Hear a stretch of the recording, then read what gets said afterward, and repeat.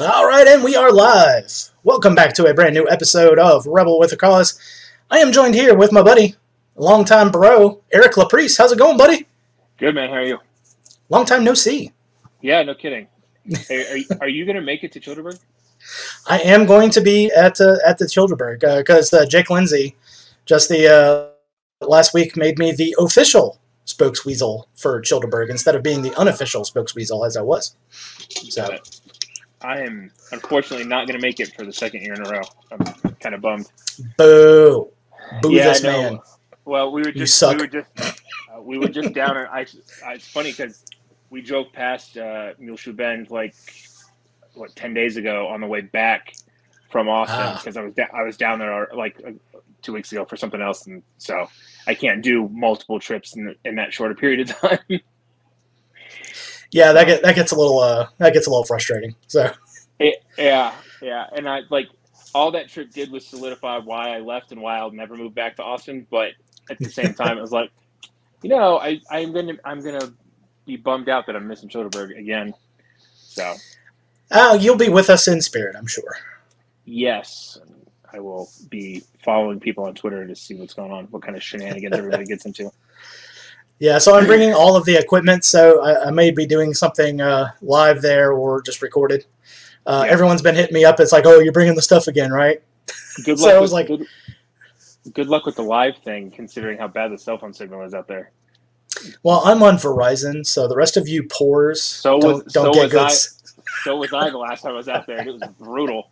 I was like, oh, I've got half a bar if I climb this hill and go around the corner, and maybe I can kind of see the cell tower over there in the distance, and maybe I can get a call out. Oh, no, I can't get a call out, but I can get a text message out. That's about all I can do.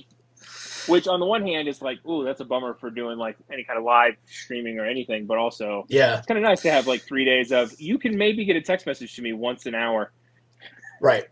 I am off the grid. Good luck. Yeah, last year I was getting actually pretty good reception inside the recreation area. At the distillery, though, it was maybe 2 bars. Yeah. Which I thought was kind of funny because the distillery was a little bit closer to civilization than the funny how it works. It's funny how it works when you grow up as a flatlander and then you move somewhere where there's actual hills and mountains. Then you got to worry about line of sight.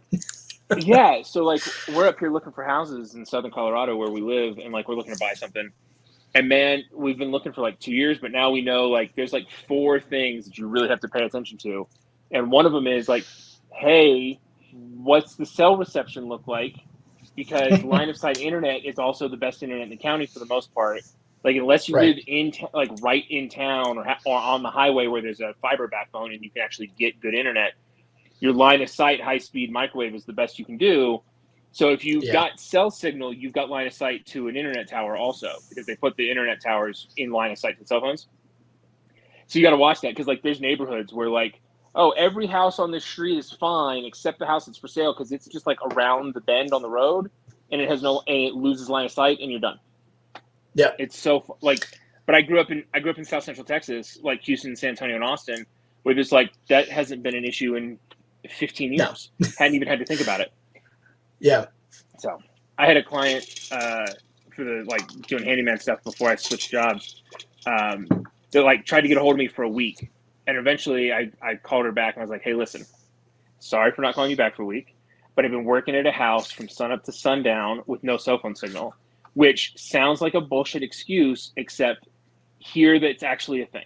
And she starts laughing. She's in Houston, and she's like, yeah, I've been up there twice, and it is weirdly a thing, so I understand. So. Yeah. I was a kid living in Nevada, and that was way before cell phones.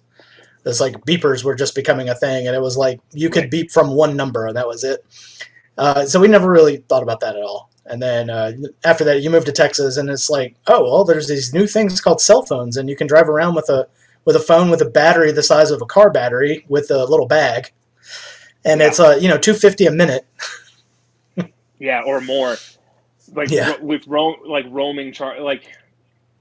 I remember roaming charges and long distance charges for phone calls, and I remember my dad's best friend, not my dad. My dad's best friend had a call and he wasn't thinking about it. And he was like driving from Dallas to Houston, and he was on 45 somewhere in the middle of nowhere. Oh, so And he that's was like roaming. over an hour worth of roaming right there. Well, he wasn't on the phone for that long, but he was in roaming areas and wasn't thinking about it. And it was a long distance call. I think it was his mom who lives in Colorado, and like whatever. So he just took the call, not thinking like, oh, Yeah. and got like a $400 bill for that one phone call. Yeah, I can imagine. 1995 or whatever, like 20 something years ago. So it's funny now, like there's no such thing as long distance. There's no such thing as roaming. There's no such thing as like, oh, free nights and weekend minutes. Like I remember when that was a Yeah. huge thing of like, oh yeah, wait till 7 to call people because then you don't have long distance. Like, dude, I'm getting so old. Yeah, trying to explain to the kids what a 1010 card was. Yeah, totally. No, and it's funny because my dad and I have had this conversation. My little brother is 7 years younger than me, and the difference between his childhood and mine is substantially greater than the difference between my childhood and my dad's. And my dad's 29 years older than me. Like my dad and I grew up much more similarly than my little brother did because like he was born in the mid 90s and I was born in the late 80s, and that gap is just enough that like he doesn't remember life without the internet, and his first cell phone didn't have long distance charges or like free. He's aware that those things happen, but he's old enough to be aware that they happened. He's not old enough to have lived through them, and that gap is so seemingly minuscule on the timeline, but in the timeline of like technological progress is such a big gap that it's like, oh, that's interesting. And then of course our youngest brother is let's see, he's 18 months older than my daughter, so he's 5.5, almost 6. And so he has no concept of like life without the iPhone, life without the internet always being on, like zero concept. Doesn't remember life before having, like they all have like Amazon Fire tablets or whatever. Every one of the kids, my girls have those. We got them for Christmas so that they're like, oh, we're taking a long car trip. Good. Here's a movie, like whatever. Yeah. And so, but they're $100. That tablet is better than my first like 4 computers combined, all of which were more than $100. Yeah. That thing is $100. Yeah, way more than $100. Yeah. Oh yeah. My first computer was probably $500, and it was used and old at the time. It was like my first, like it was my computer, not my dad's first computer at the house, but like I had one of those old compact suitcase looking portable computers, the white one with the keyboard folded into the screen.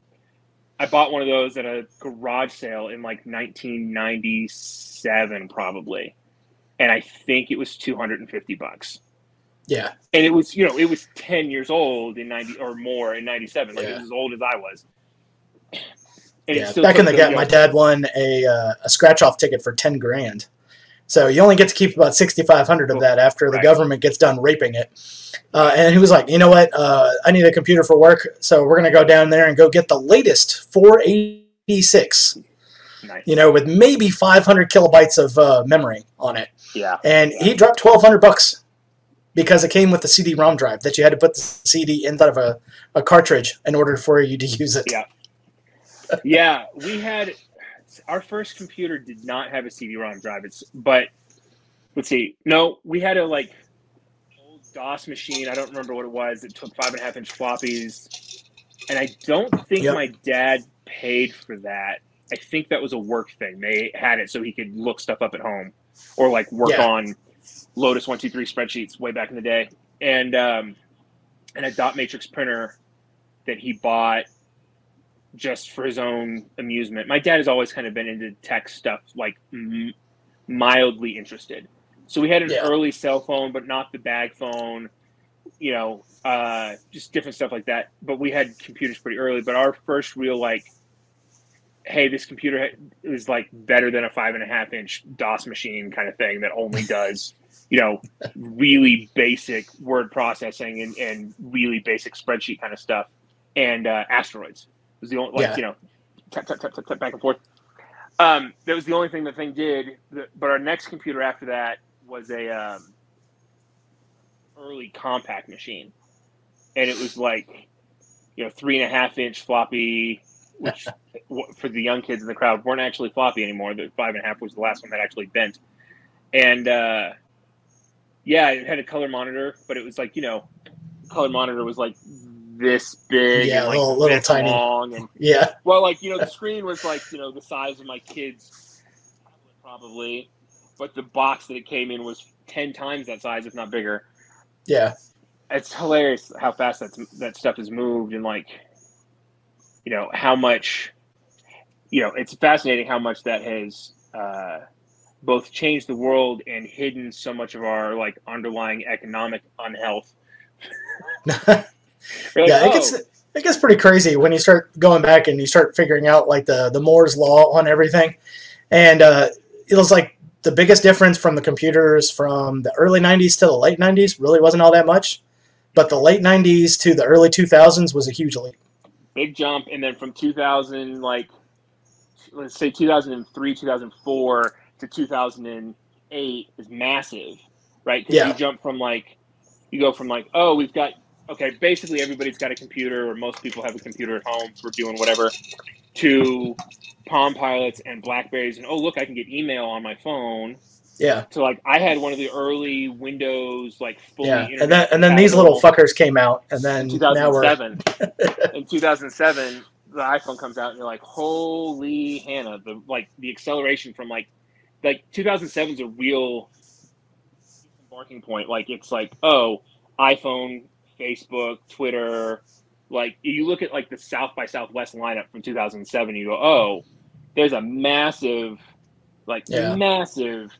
cultural moment in that week of stuff in Austin where you're like, oh, Twitter, the founders of Uber met that year, I think, at South by Southwest.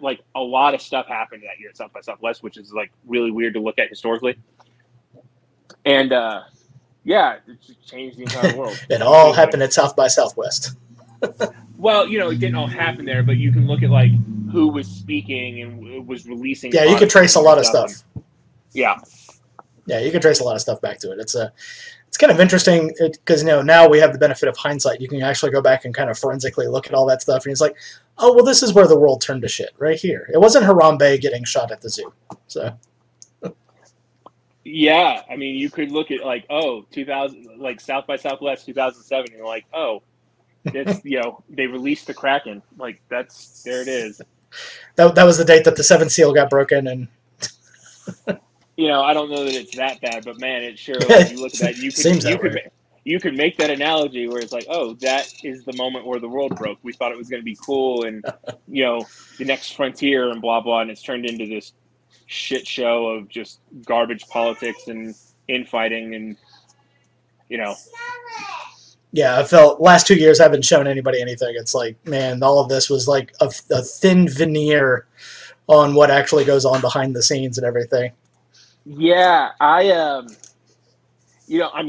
given up on all politics completely because it's just why. Oh, yeah. Just why. Oh, you're just rearranging deck chairs on the Titanic, dude. The Empire's done. It might take 50 years to actually collapse, but it's over.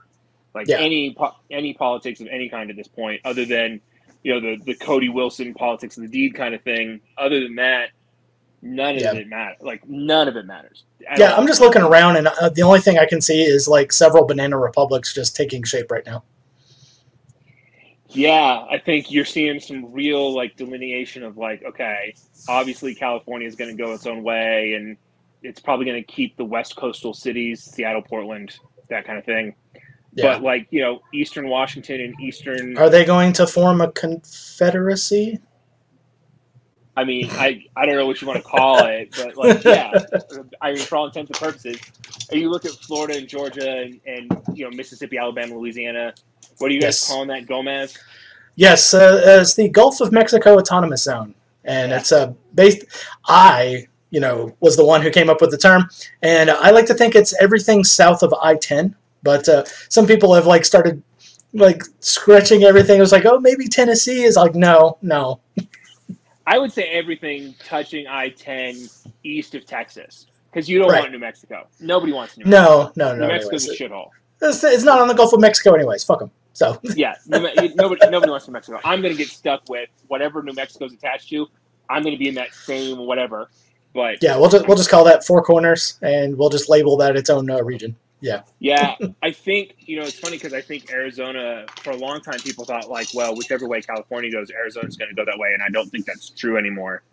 I think, Phoenix Nevada's maybe, and that's only because of all of the California transplants. not even. You don't think so? I think for all of the grief you can give the California transplants in Phoenix, so many of them left in like the 80s and 90s and have seen what California's turned into that they're like, I don't want any of that business. Like I wanted to take Phoenix. Like I wanted it's like to take let Arizona me get further away. I wanted to make Arizona more left than it was when I got here in 1980. But the madness that has happened in California, like forget it, I'm out. I don't want any of that. I got a bunch of friends that live down in Phoenix, and like there's plenty of lefties down there. There's plenty of like whatever. But like for a lot of them, it's like okay, guns are okay. We live in the wilderness. I kind of get it. Yeah. I've lived in Phoenix since '95. Nothing really bad happens. Like okay, constitutional carry has been a thing there forever. They were the only state in the union to never not have it. So like. So you're like, okay, it's still sort of the wild, wild west, especially outside of Phoenix and Tucson and Flagstaff. Like, my dad comes up here to visit, and like we're in rural Colorado, right? And I'm like, I'm 7.5 hours from Phoenix, right? So like, it's not that far. And you come up here, and like there are real deal, no shit cowboys everywhere. Yeah. Because my neighbors across the road. Yeah, and we're not talking like all hat, pants, and just driving around in a Cadillac. We're talking legitimate cowboys. Well, yes, but also the like 1980s Dallas stereotype. Yeah. Like both. It's both, right? Like you will show up. I was at the feed store like 6 months ago, looking for. I don't remember what, but they happen to have whatever it was, some sort of gardening product, I think, or feed something for the dogs. They also. The other thing I might have been there for is they're a U-Haul rep, and I may have been replacing I may have been taking a U-Haul back to drop it off. But Jason Booth chiming in, all hat, no cow. So there you go. That's what I'm saying is it's all hat and cow. Like they've got it's the whole thing. Like good night. My neighbors on both ends of my spot. Real quick, place we're renting. My neighbors on both sides run cattle. Like literally, the place to my south. Not the first time she's busted up in the podcast, so it certainly won't be the last. So good night, Rosie. Good night, Dada. All right, I'll see you later. The place to my south is like 120 acres, and they run cattle. The place to my north is like almost 400 acres, and they run cows and horses. Like, yeah. Do they have jobs in town? The guys to my north don't. They run cattle and horses. That's what they do for a living. Yeah, the ranch is the job. There's a lot of places like that out here. Like, because our county is 500 square miles bigger than Bexar County, which is where San Antonio is. And Bexar County's population is like almost 3 million people now, and our population is 75,000, and 20,000 of those are part time. Like. It's so spread out and rural that like, yeah, there's like real deal, no bullshit, like literal cowboys up here. And so my dad comes to visit. We were at Walmart or the liquor store or something, and some dude walks in, boots, jeans, hat, denim long sleeve shirt, spurs still on, covered in dust, nice. gun on his hip, gets out of his like beat to hell 1995 Ford F-250. Comes in, I'm pretty sure we were at the liquor store, and buys his bottle of whatever and leaves. And my dad was like, well, that was interesting. I was like, that's pretty normal, actually. Yeah, this is like Tuesday over here. So, and it's funny because like, it's in town, and if you look at, so like we're in Colorado Congressional District 3, which is Lauren Boebert's district, right? And it's real red out here. Like, it's real red. Except for Durango in town, and Cortez in town. The Pinker District goes up, not all the way to Grand Junction, but there's like Montrose and Olathe up north. And but Montrose and Durango are both college towns. They got little state schools. and they're real blue in town, but everything else is red. And so you go, but even like the lefties here, even the deep blue in town, they're like pro-gun lefties. They're like new left from the 60s lefties, or hard communists who are like, yeah, I'm not giving up my guns for anything. How do you think we're going to win the revolution? Like, Right. and I'm like, I'm good with that. Like, I like those people. Like, cool, man. Like, do you in your corner, but like, we're pro-gun. Like, everybody's good. Like, fine, whatever. But a lot of it is like, you know, there's a bear that lives like a half mile down the next neighbor's field by the river, and I'm like, okay, like they know the bear's there. He's been tagged, but like, oh, I went out for a hike on the trail or mountain biking or whatever. Well, there's mountain lions and wolves and coyotes and foxes and bears, and like there's real deal, no bullshit wilderness. 2 minutes outside your door, even if. And it just happens to be all of the fun things that have got fangs and claws and. Right. Yeah, it's not like, oh, like you go to Landa Park in New Braunfels, right? And it's this giant golf course, and there's deer freaking everywhere. Yeah. And you're like... Okay, and one skittish bobcat. Maybe. It's like, I'm getting fat and happy because of the deer, so I'm hanging out. I gotta Golfers leaving their trash all over the course. Right. Yeah. Yeah, your most vicious predator in that place is like, oh, there's a couple of mean raccoons that are getting in the trash cans. Here it's like, oh no. One hissed at me, and he meant business, Buster. My dad almost got jumped by a gang of raccoons when we were camping one time. He went to throw some trash in the trash can, and there were like 4 raccoons. And he said one of them was like scarred across the eye, like. Oh, that one had seen battle. Yeah, like he was like a big, mean, ugly, and my dad was like, "Oh, Jason, you are correct, sir. Square body Fords are absolutely just that 1995. Oh yes. Like, cab Ford F-250 7.3 liter turbo super diesel, like absolutely. That's a classic, which hurts my feelings because those were brand new when I was like 10 years old. So the fact that it's now a classic truck is like a little painful. Don't turn on classic rock radio, because the first time I heard "Smells Like Teen Spirit" come on, I was like, oh, I haven't heard this one in a while, and then it was like the classic rock station. I'm like, oh no. Oh yeah. Well, so it's funny because I saw somebody saying like, oh, Nirvana's classic rock, and I kind of did the math and went 1991. That was 30 years ago. And when I grew up listening to like the oldie stations, we were looking like they were playing 60s, like late 50s, 60s, and 70s. And this is 1991. I go, well, 30 years from 1991 is 1960. So Nirvana is that's classic. It's classic rock now. And I was like,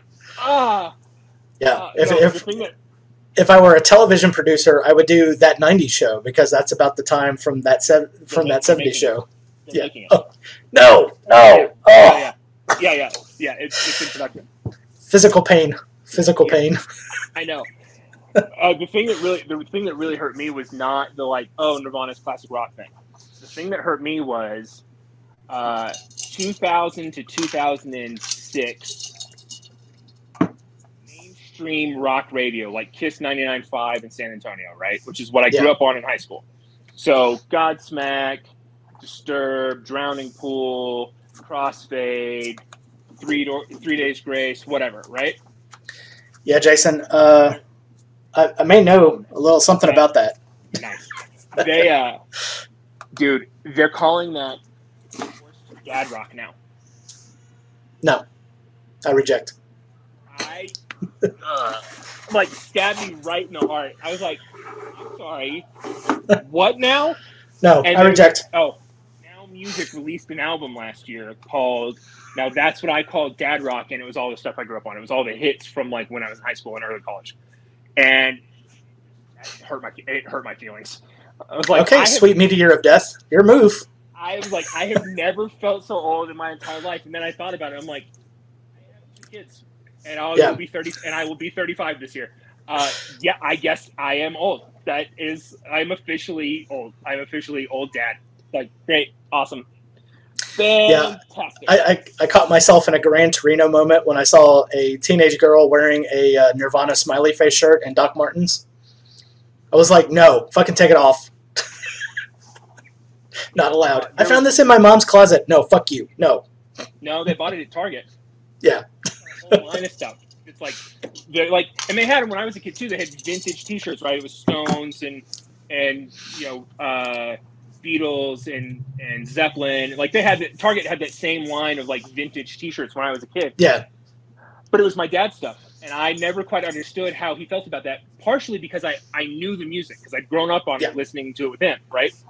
Yeah, we had all those records. Yeah, dude, records, actual vinyl records. Vinyl. Yeah, real vinyl. Yeah. There's a whole trend on TikTok now of teachers asking their students to name at least one song from the album of the shirt that they're wearing, and none of them can do it. None of them. So I'm like, well, I knew, at least look, I didn't grow up on that stuff like it was fresh when I was in high school, right? Because that's what my dad grew up on. But I did grow up on it in that it was the music my dad listened to. Yeah. So I knew that stuff. But these kids are like, to be fair, most of them are like urban inner city kind of looking kids where they're like, they've got hip tennis shoes and jeans and whatever, and they're wearing a cool like graphic tee or whatever. So like cool. And their parents probably listen to hip hop or whatever. Like they didn't grow up on, their parents are my age or a little bit older, and they didn't grow up on their parents' stuff. They grew up on early 2000s hip hop, which I like a lot. And so like, okay, cool.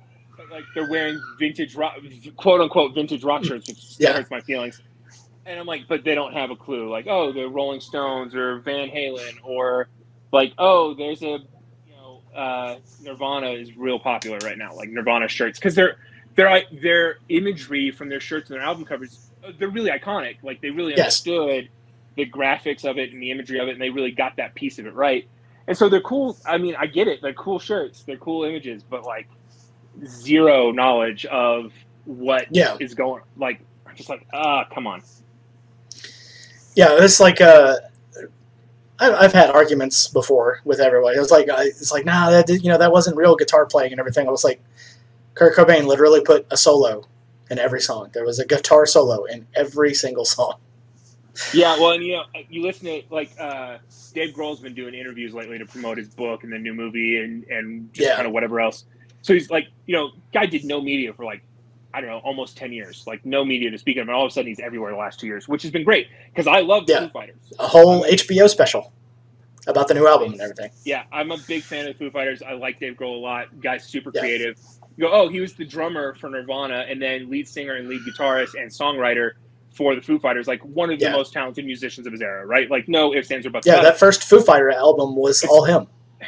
Yeah, literally, the whole thing was it was all him. All of it: drums, guitar, bass, piano, like vocals, the whole thing, right? One of the most talented musicians of his generation.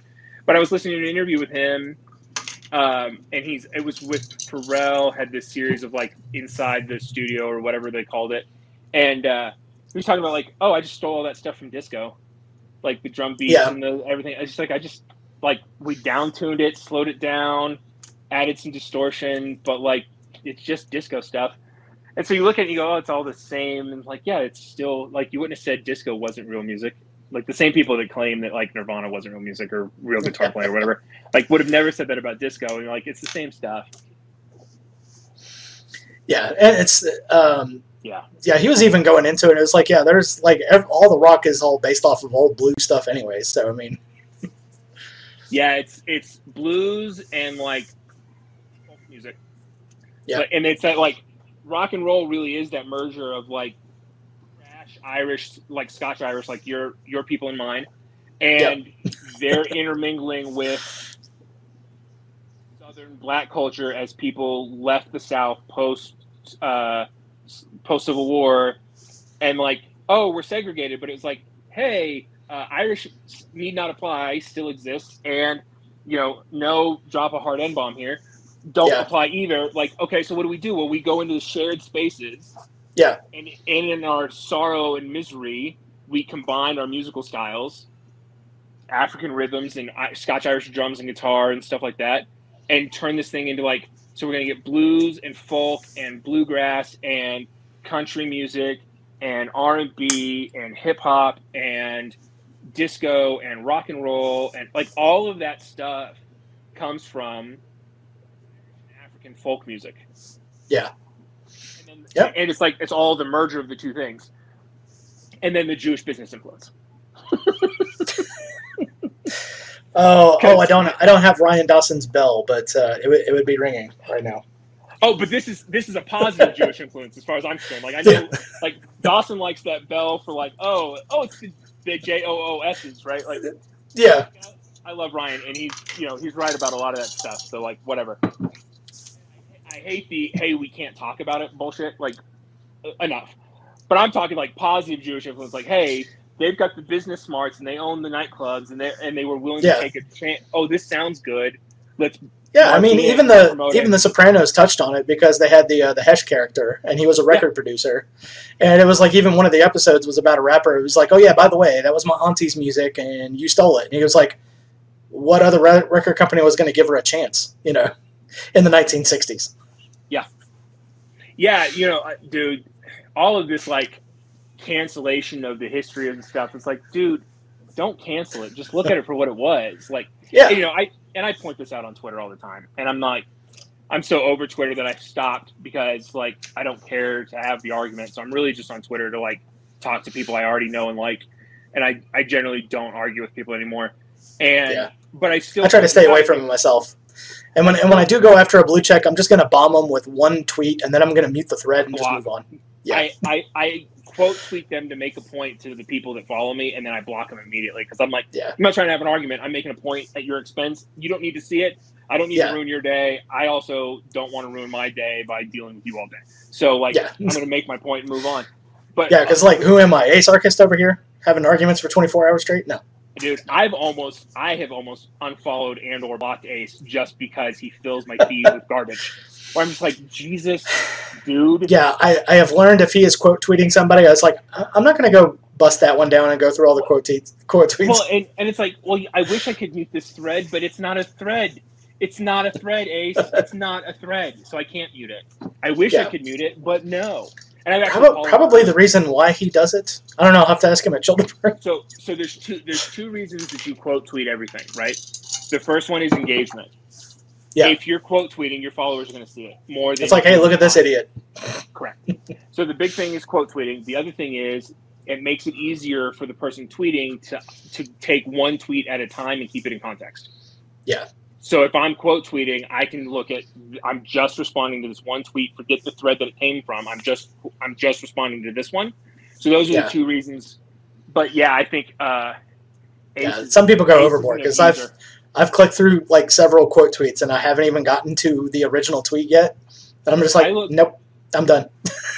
I do this. This happens on a, I don't know, bi-weekly basis probably, where I will click into one where I'm like, what the hell is going on here? And I'll get 8 or 9 links deep before I'm like, nope, no, I'm like, how?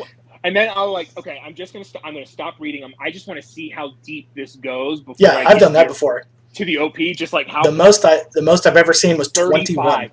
35. 35. I was like, ridiculous. I was like, what the hell? What? It's like Ace, I love you, but man. Dude, it was 35 tweets over the course of like 38 hours. So it wasn't like it was that much, but it was enough to be like, what the fuck? I'm like, there's no way I'm reading all this. Here, like, I'm like, no, I'm just gonna block everybody that looks stupid, and I'm gonna move on. Pretty much, that's what you got to do. That's what you got to do. I can't be on Twitter the way I could have been, or I was 3-ish years ago when I really got on Twitter. Yeah. In part because when I got on Twitter, I had just broken my hand, and I was like, I can't work. I could hardly drive. I'm like doped up on meds, but I'm still like lucid. I just can't do anything. And so I'm like, well, I can sit here and tweet one-handed. And so I was like, okay, this is kind of interesting, and I can play around with it, and I can like whatever. You know, I can follow Malice and watch him wreck people because it was funnier then than it is now. The shtick's kind of gotten a little old, which is not a dig at Malice. It's just, you know, I feel the same way about Joe Rogan and a bunch of other people where it's like it was interesting for the first couple years, and then I heard the same story 35 times, and I'm good to, or, you know, whatever random number you want to pick. Yeah, I mean, that's hard to keep up, and I've been at this since 2017. I know for sure I've told, like, the same story, like, 100 times already. So. Yeah, of course. Yeah. You only have so many. You know, my wife and I have been together for 16 years this summer, and, like, she's congrats. still to this day, like, to this day is, like, No, I've never heard that one before. And just giving you the mean mugging you down. Yeah. And I was like, okay, message received. I'll shut up. Just trying to make a point. But, whatever. I've only got so many stories, and you've heard them all because we've been friends since you were 12. It's a finite Rolodex. I can only pull so many of those cards out at the same time. Yeah. We've been together for, it'll be 16. Well, we've been married 11 years, been dating 16, but we've known each other since she was 12 and I was 14. So we've like 21 years. Practically grew up together. Yeah. Yes. So she knows all of my stories. Like there's nothing new. She's been there for most of them. See, and that's why you get friends like me. So I've never heard him, and you can light right into him. I mentioned to my wife that I was doing this tonight, and she's like, "Why?" Not that like she's like she was like, "You haven't done a single podcast in like more than a year. Like, why?" And I was like, "Well, because I would like to talk to an adult who doesn't think I'm a lunatic." And she was like, Right. "I only think you're half a lunatic, but I also have heard all your stories, so I understand." So that was her response. She's like, "Yeah, I don't think you're a complete lunatic, but also I get it." So because I've been working from home, so I haven't seen people for like 3 months. It gets a little weird.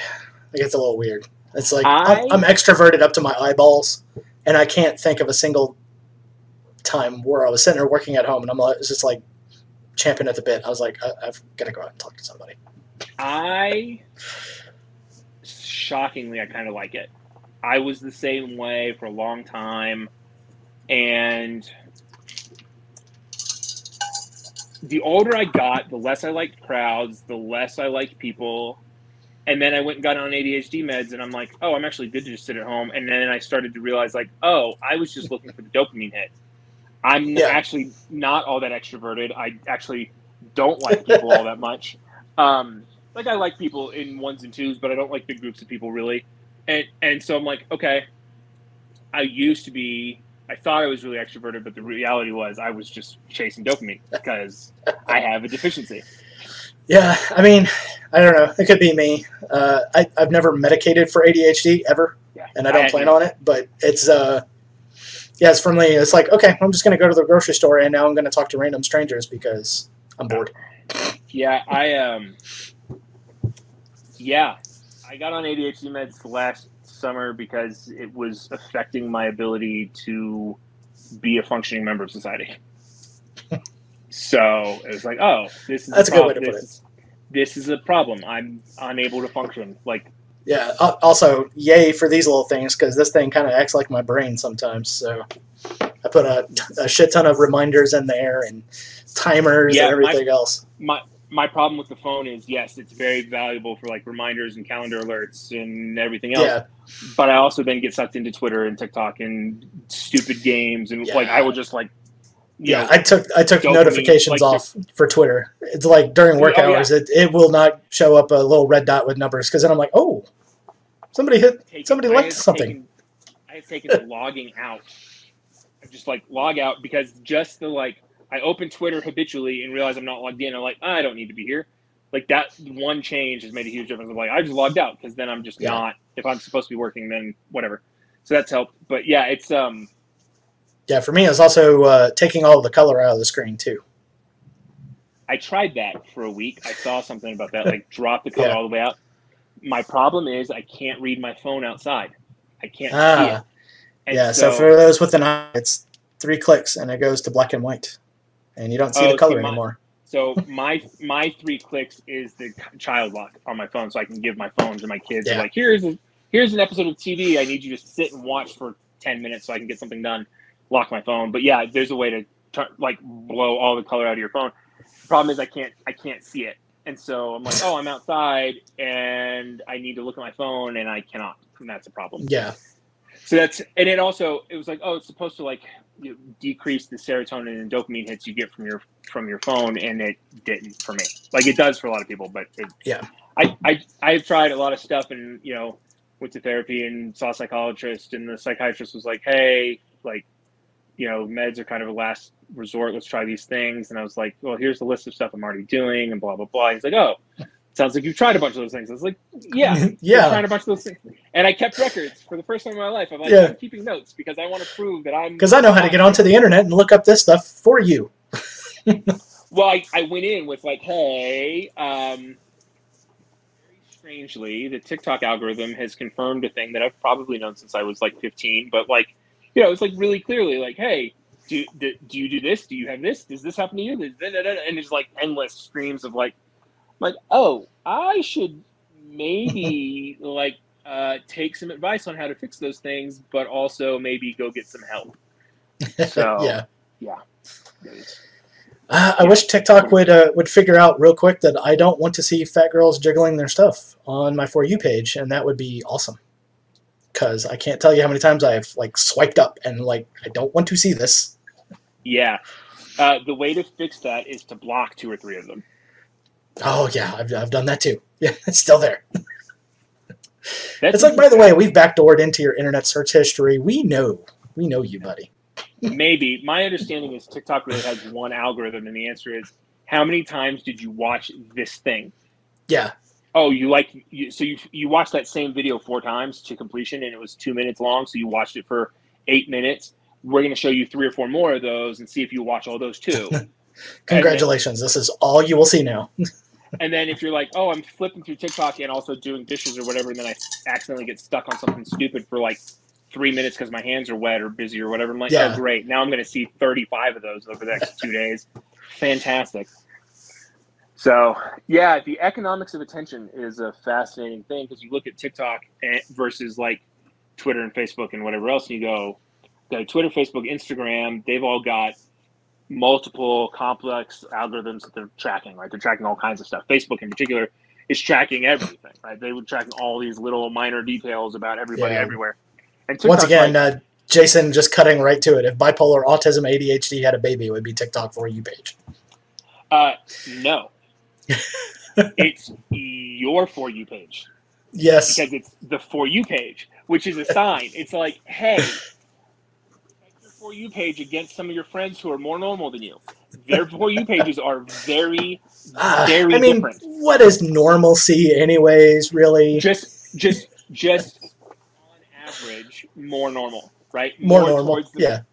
So I checked my For You page against like my brother-in-law's For You page, and his stuff is all sports and dumb guy humor and nothing about anything. And I was like, ooh. And then I checked against my wife's stuff, and her stuff is like, does your spouse or significant other have these issues? And does your blah, blah, blah do this and this and that? And how do you deal with... And I was like, well, that's interesting that her For You page is all about how to deal with my dumb shit. I'm like, that's fascinating. That like she's watching stuff about how to live with my problems and manage my problems from her perspective, and I'm watching a bunch of stuff about living with my problems and managing my problems from my perspective.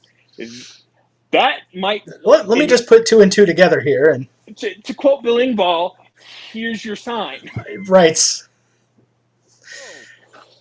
Okay, got it. I thought I was the only person that did that. I am not the only person that did that. I just happen to be in a very small minority of people that have a diagnosable issue. It was a fun, not fun, but interesting journey of like, oh, hey,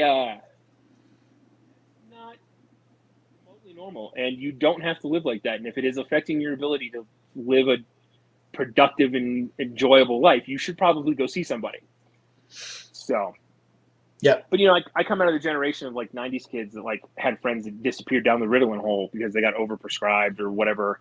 Oh yeah, And so it was a thing to be worried about. And my psychiatrist now is like, yeah, that was a real problem 25 years ago.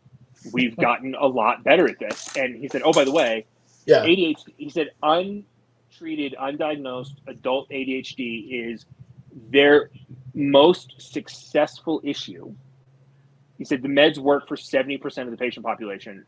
The meds work. He said that's unheard of in psychiatry. He said the next closest best thing is like 30%. Yeah, success rate. Like the next closest thing is like 30%. Yeah, and with most of those things, if you can even get like a 9% success rate, then you're doing something. You know. Then you've got a statistically significant chance of helping somebody, so it's worth a shot, right? Yeah.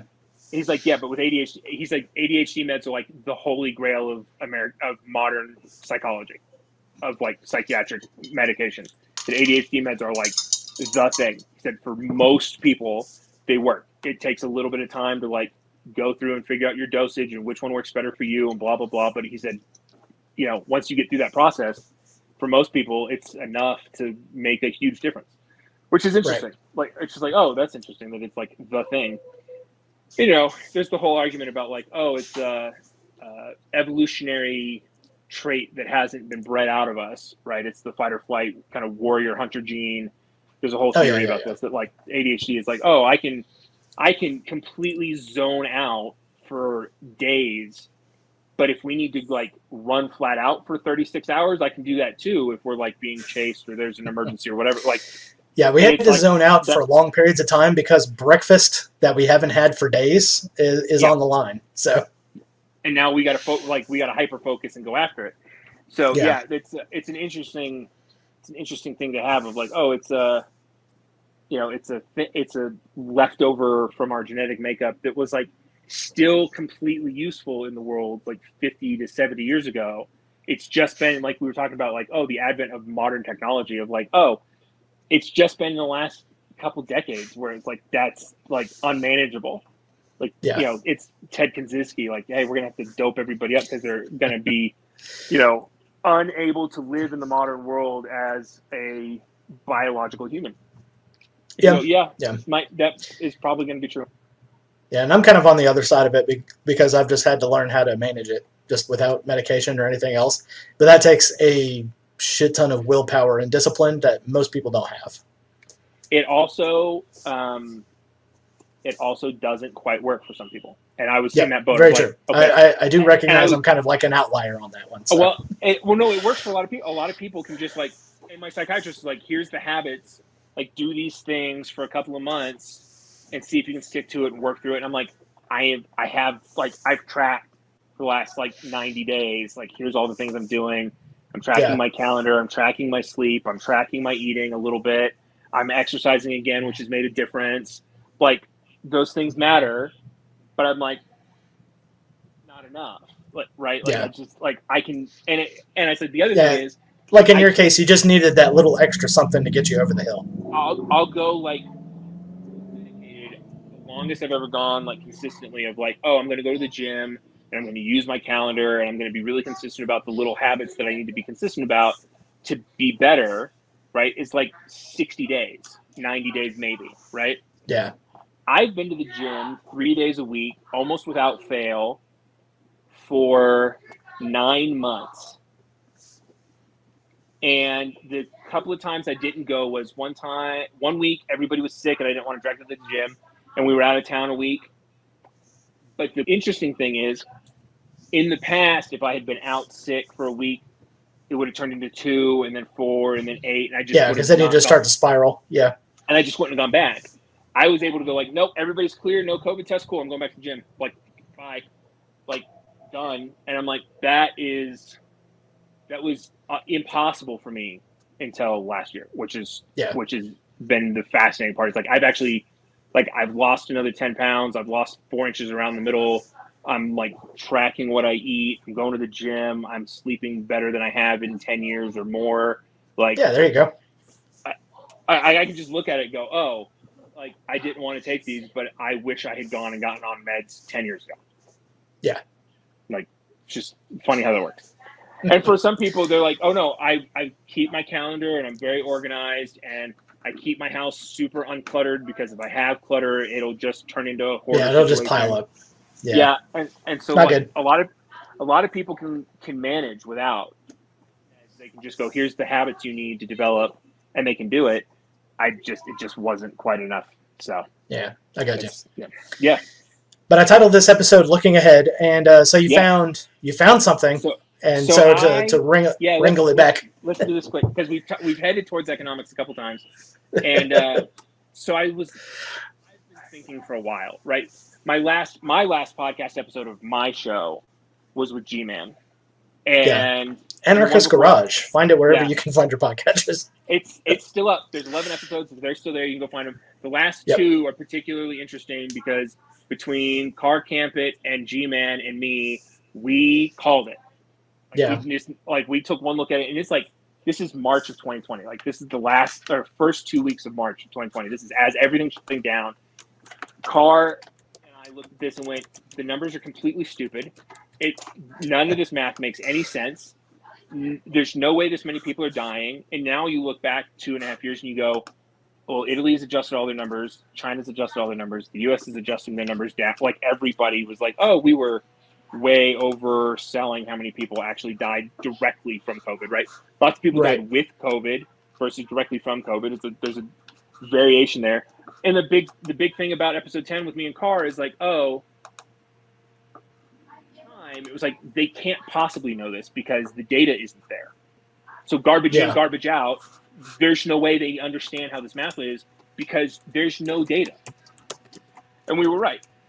And then you look at the episode with G-Man, and we're like, we called all the economic stuff. Like, it was super clear, like, just-in-time inventory and a global supply chain that you just shut down for 8 weeks means cascading failures in the weirdest ways you could possibly imagine.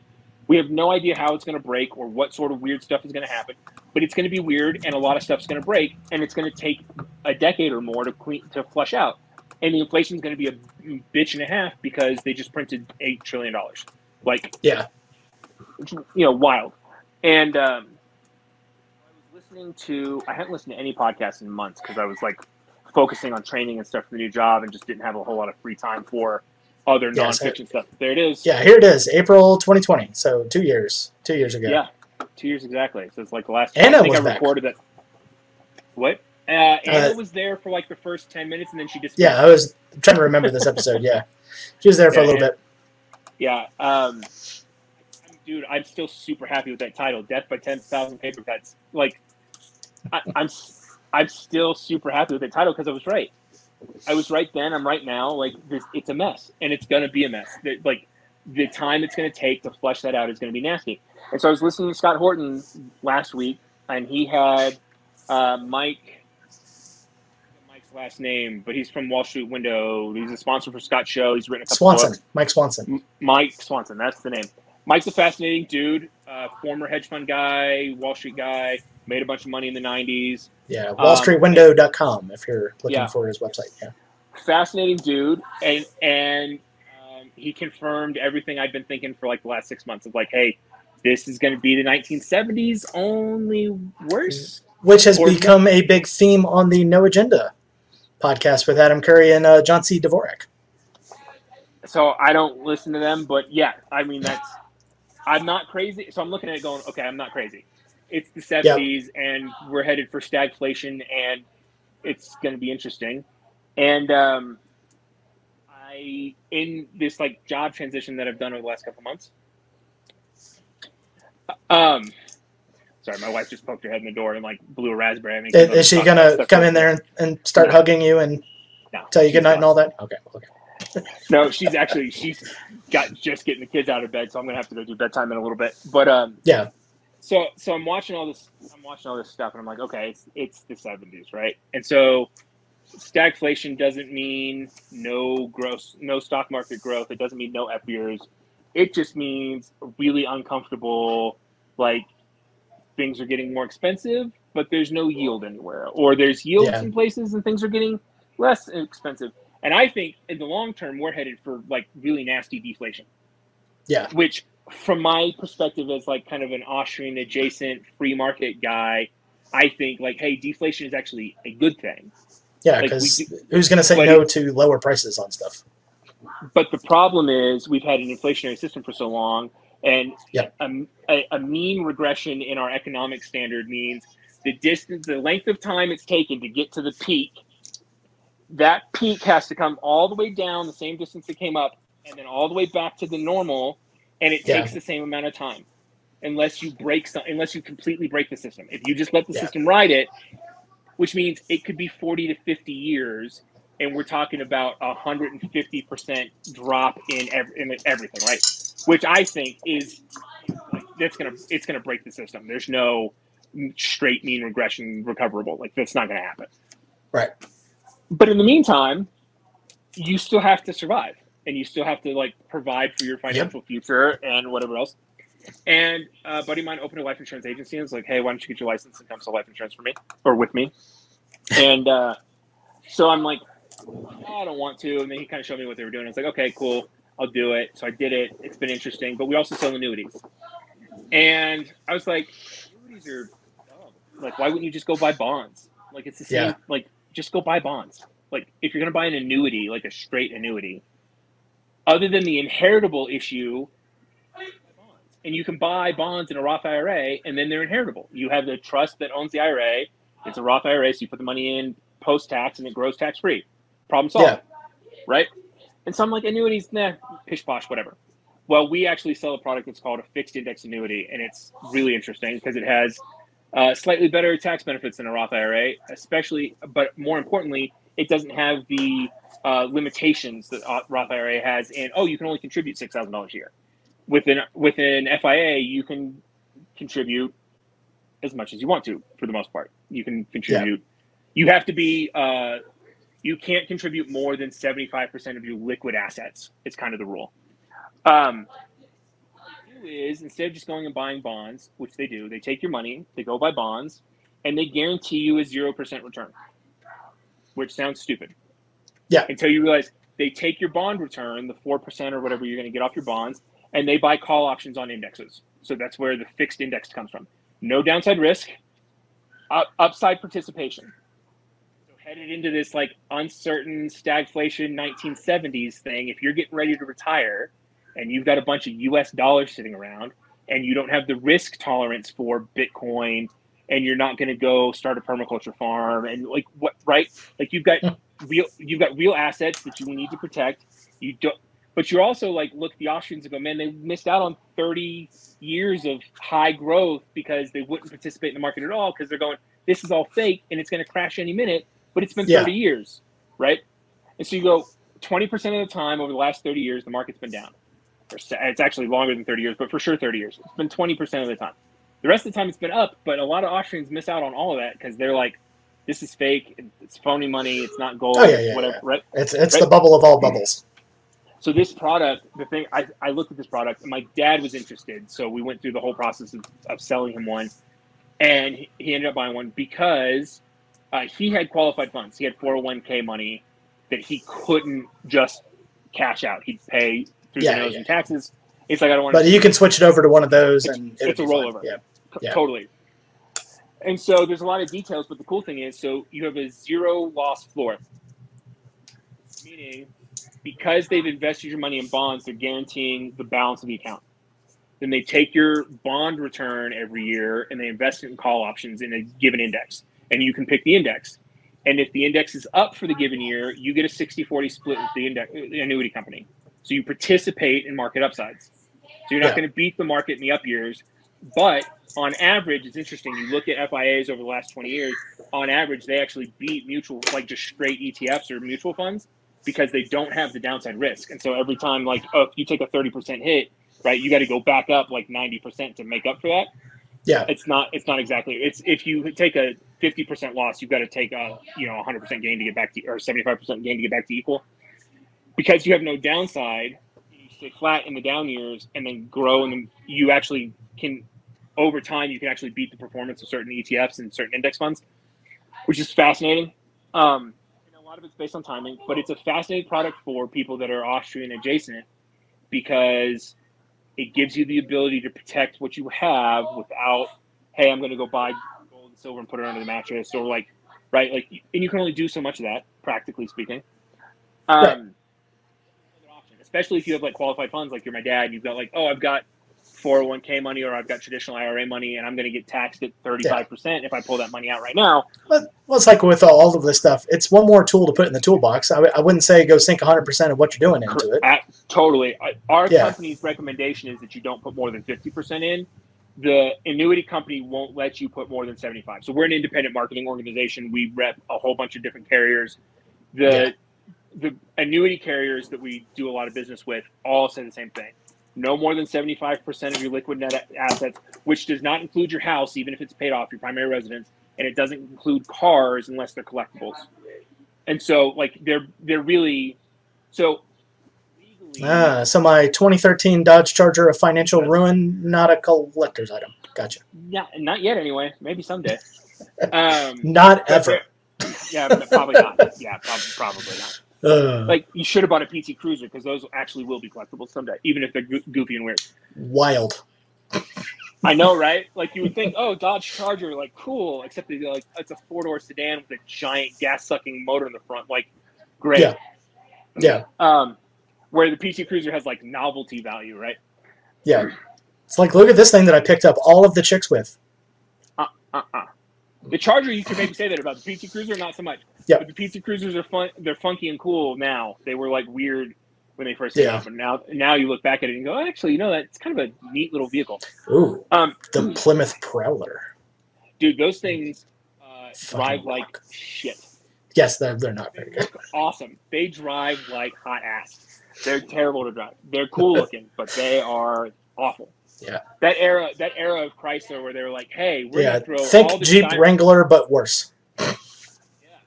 Yeah.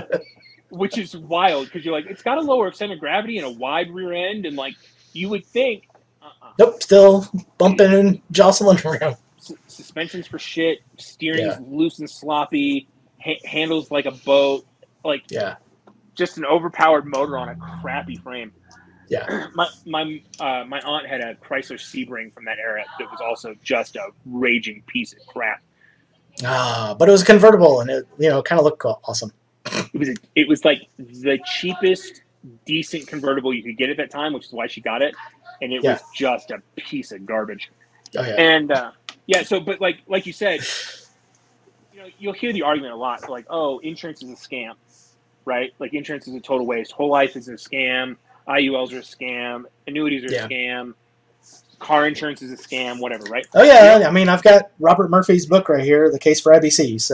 So I'm actually getting certified, which is hilarious. So if you want to get into infinite banking stuff, like, let me know.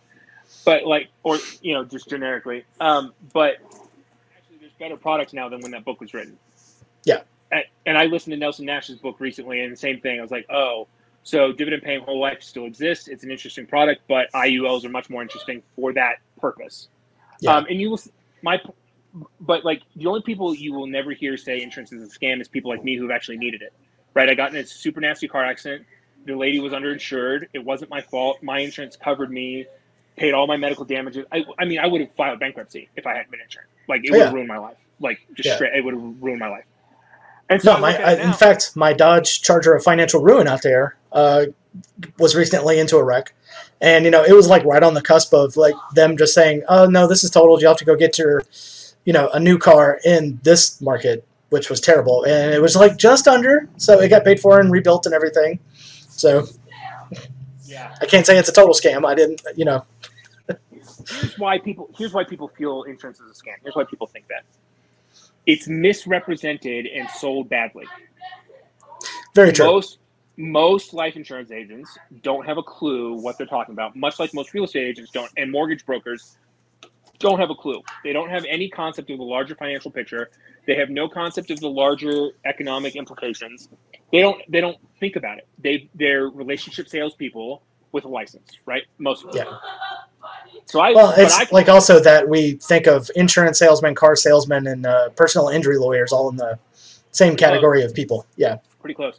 Yeah, and so, but my perspective on insurance is it's a tool, and like all other tools, if you use it inappropriately, it can hurt you.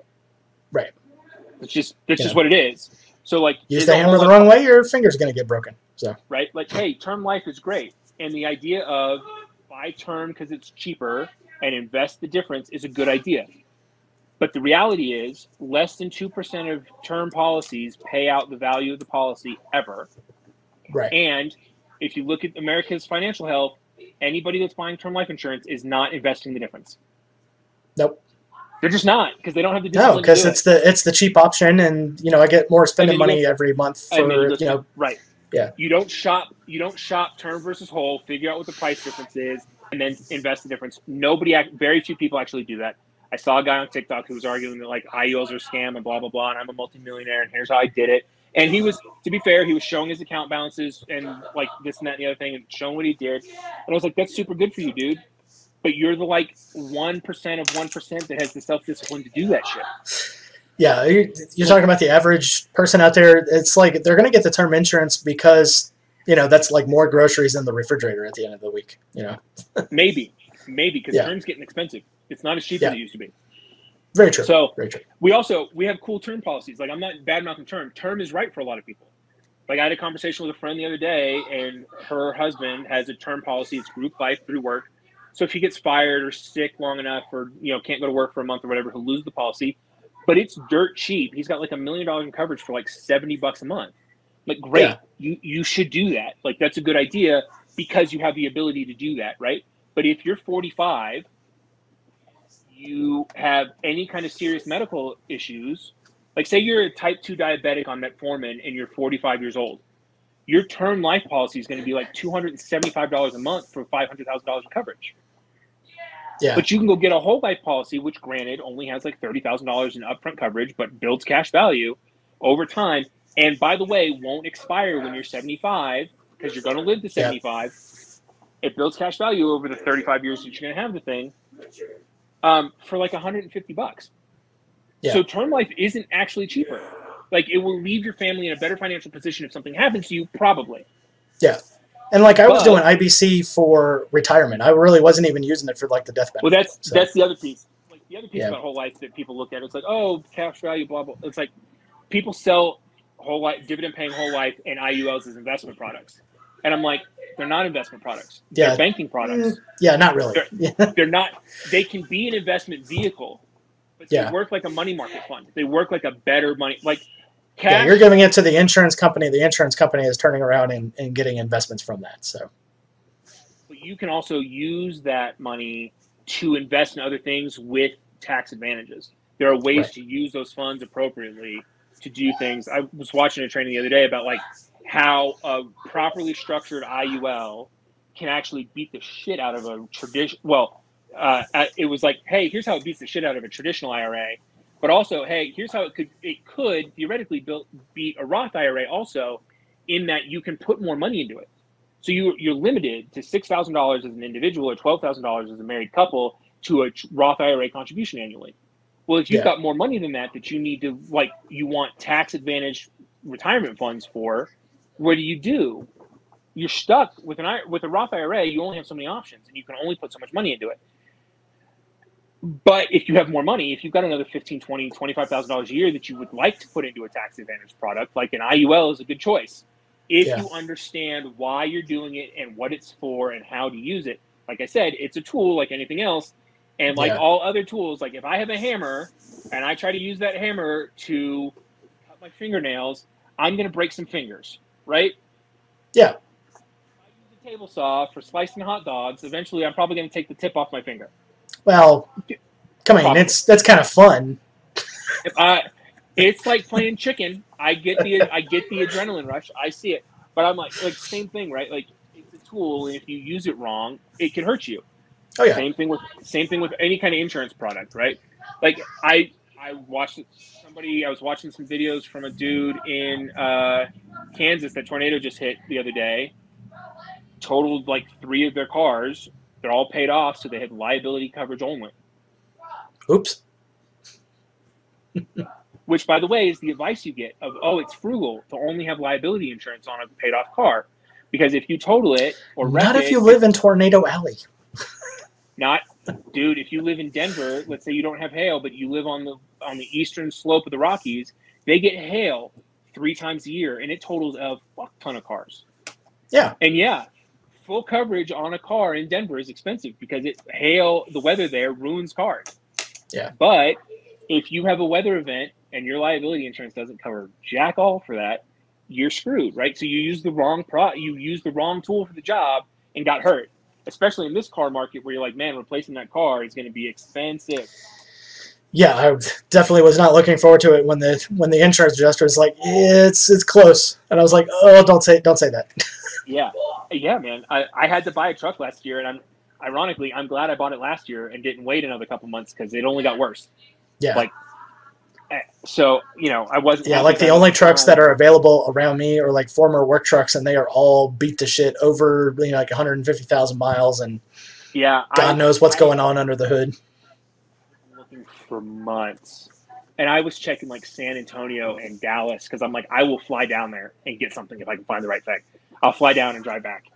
Yeah. And nothing. No. And the local place here, interestingly enough, we have 2 Toyota dealerships. We have one in town in Durango, and then there's one down in Farmington. And the one in Farmington has no inventory. I drove by it the other day, and like they've got like 10 cars on the lot. Yeah. Weirdly, they're the bigger dealership in the bigger town, but our Toyota dealership is fantastic, and they do a much higher volume, and so they actually have cars. But I'm like watching and watching and watching, and I see some stuff come through. I wasn't quite like it's like I don't think I'm gonna pull the trigger. A couple of different things that are like okay, this and that and the other thing, but I think I'm good. And they had this Tundra show up, 2018 Toyota Tundra with like 108,000 miles, and the price was just below what I was like, okay, that's. I think it's going to get worse before it gets better. Let me go ahead and pull the trigger on it. A Toyota with 100,000 miles is okay. It's just broken in. Yeah, if you're talking to me about a Chevy with over 100,000 miles, hell no. Hell no. And if you're talking, dude, I'm so glad. I looked at a Dodge Ram 2500, and they were asking what I thought was a little bit too much money, but not so much that I wasn't interested. And I went and looked at it, and the interior had been beat pretty bad. Yeah. And I like just kind of looked at it, and I went, this was somebody's like work truck, and they beat the shit out of this truck, so I think I'm gonna pass. And then like the next week, I watched like 4 different people trade in like brand new Dodge 2500s because they couldn't get brake pads. Nationwide, they were out of brake pads for that truck. And so they traded their vehicle in instead because it was like, hey, it's going to be 6 months before we get brake pads. And they're like, we won't be able to stop the truck, so we're just going to swap it. Yeah. And I was like, whoo, dodge that bullet. Holy shit. Now, out here on the flatlands, not so much a problem, but, up in the hills. I've had my vehicle lose its brakes. It is while driving it. Not a fun experience. No. Like, we'll talk about pucker factor. I was driving my 96 Land Cruiser before I sold it, my last vehicle, and I had a caliper go bad and blow all the brake fluid out the rear end while I was driving. So all I've got is the handbrake and like shift it in the low gear in an automatic. Not fun. But that thing's a tank. It's a 3,000-pound 4-wheel drive SUV with pipe steel bumpers. I'm like, if I hit anybody, I'm going to kill somebody. And I'm like, I'm doing 50 on the highway, right? We don't. The closest is 3 hours away. But I'm doing 50 in town on the highway with stoplights going, I have no brakes. This is a real problem. Yeah. Luckily, I had a 93 Ford Thunderbird and the brakes went out in the middle of Houston. Yeah, that's fun. But like I was about to say, luckily this is not the first time I've had the brakes go out in traffic because I had that happen in San Antonio in my 91 Acura Integra one time. So I've been there, done that. I had the brakes go out. I had an 89 Toyota Tacoma for like, I don't know, 4 weeks. The thing was a piece of shit. I bought it from this dude with a known timing belt issue that I just couldn't fix. I ended up selling it back to the guy. And but the brakes went out on me at one point too, and I'm just like, yeah, it's not fun. I'm like, at least that one was a manual, and I can downshift. And like, same thing with my Acura when the brakes went out. I was like, oh, I know how to downshift. I can manage this. But engine braking is a thing. 17 years old, and I had my license for like a year, and I'm like, talk about pucker factor, bro. Like, oh boy, I'm in traffic on like Wurzbach Parkway in San Antonio, and I'm like, cool. This is like the hilliest part of my drive, and it's mostly uphill. So that actually works for the braking part of it, and I know how to like ride my clutch and balance, and I can do it. I'll be all right. And sure enough, I was fine. But man, I will tell you, losing brakes in an automatic is actually much worse than losing brakes in a manual transmission vehicle. Like just not fun. Not fun at all.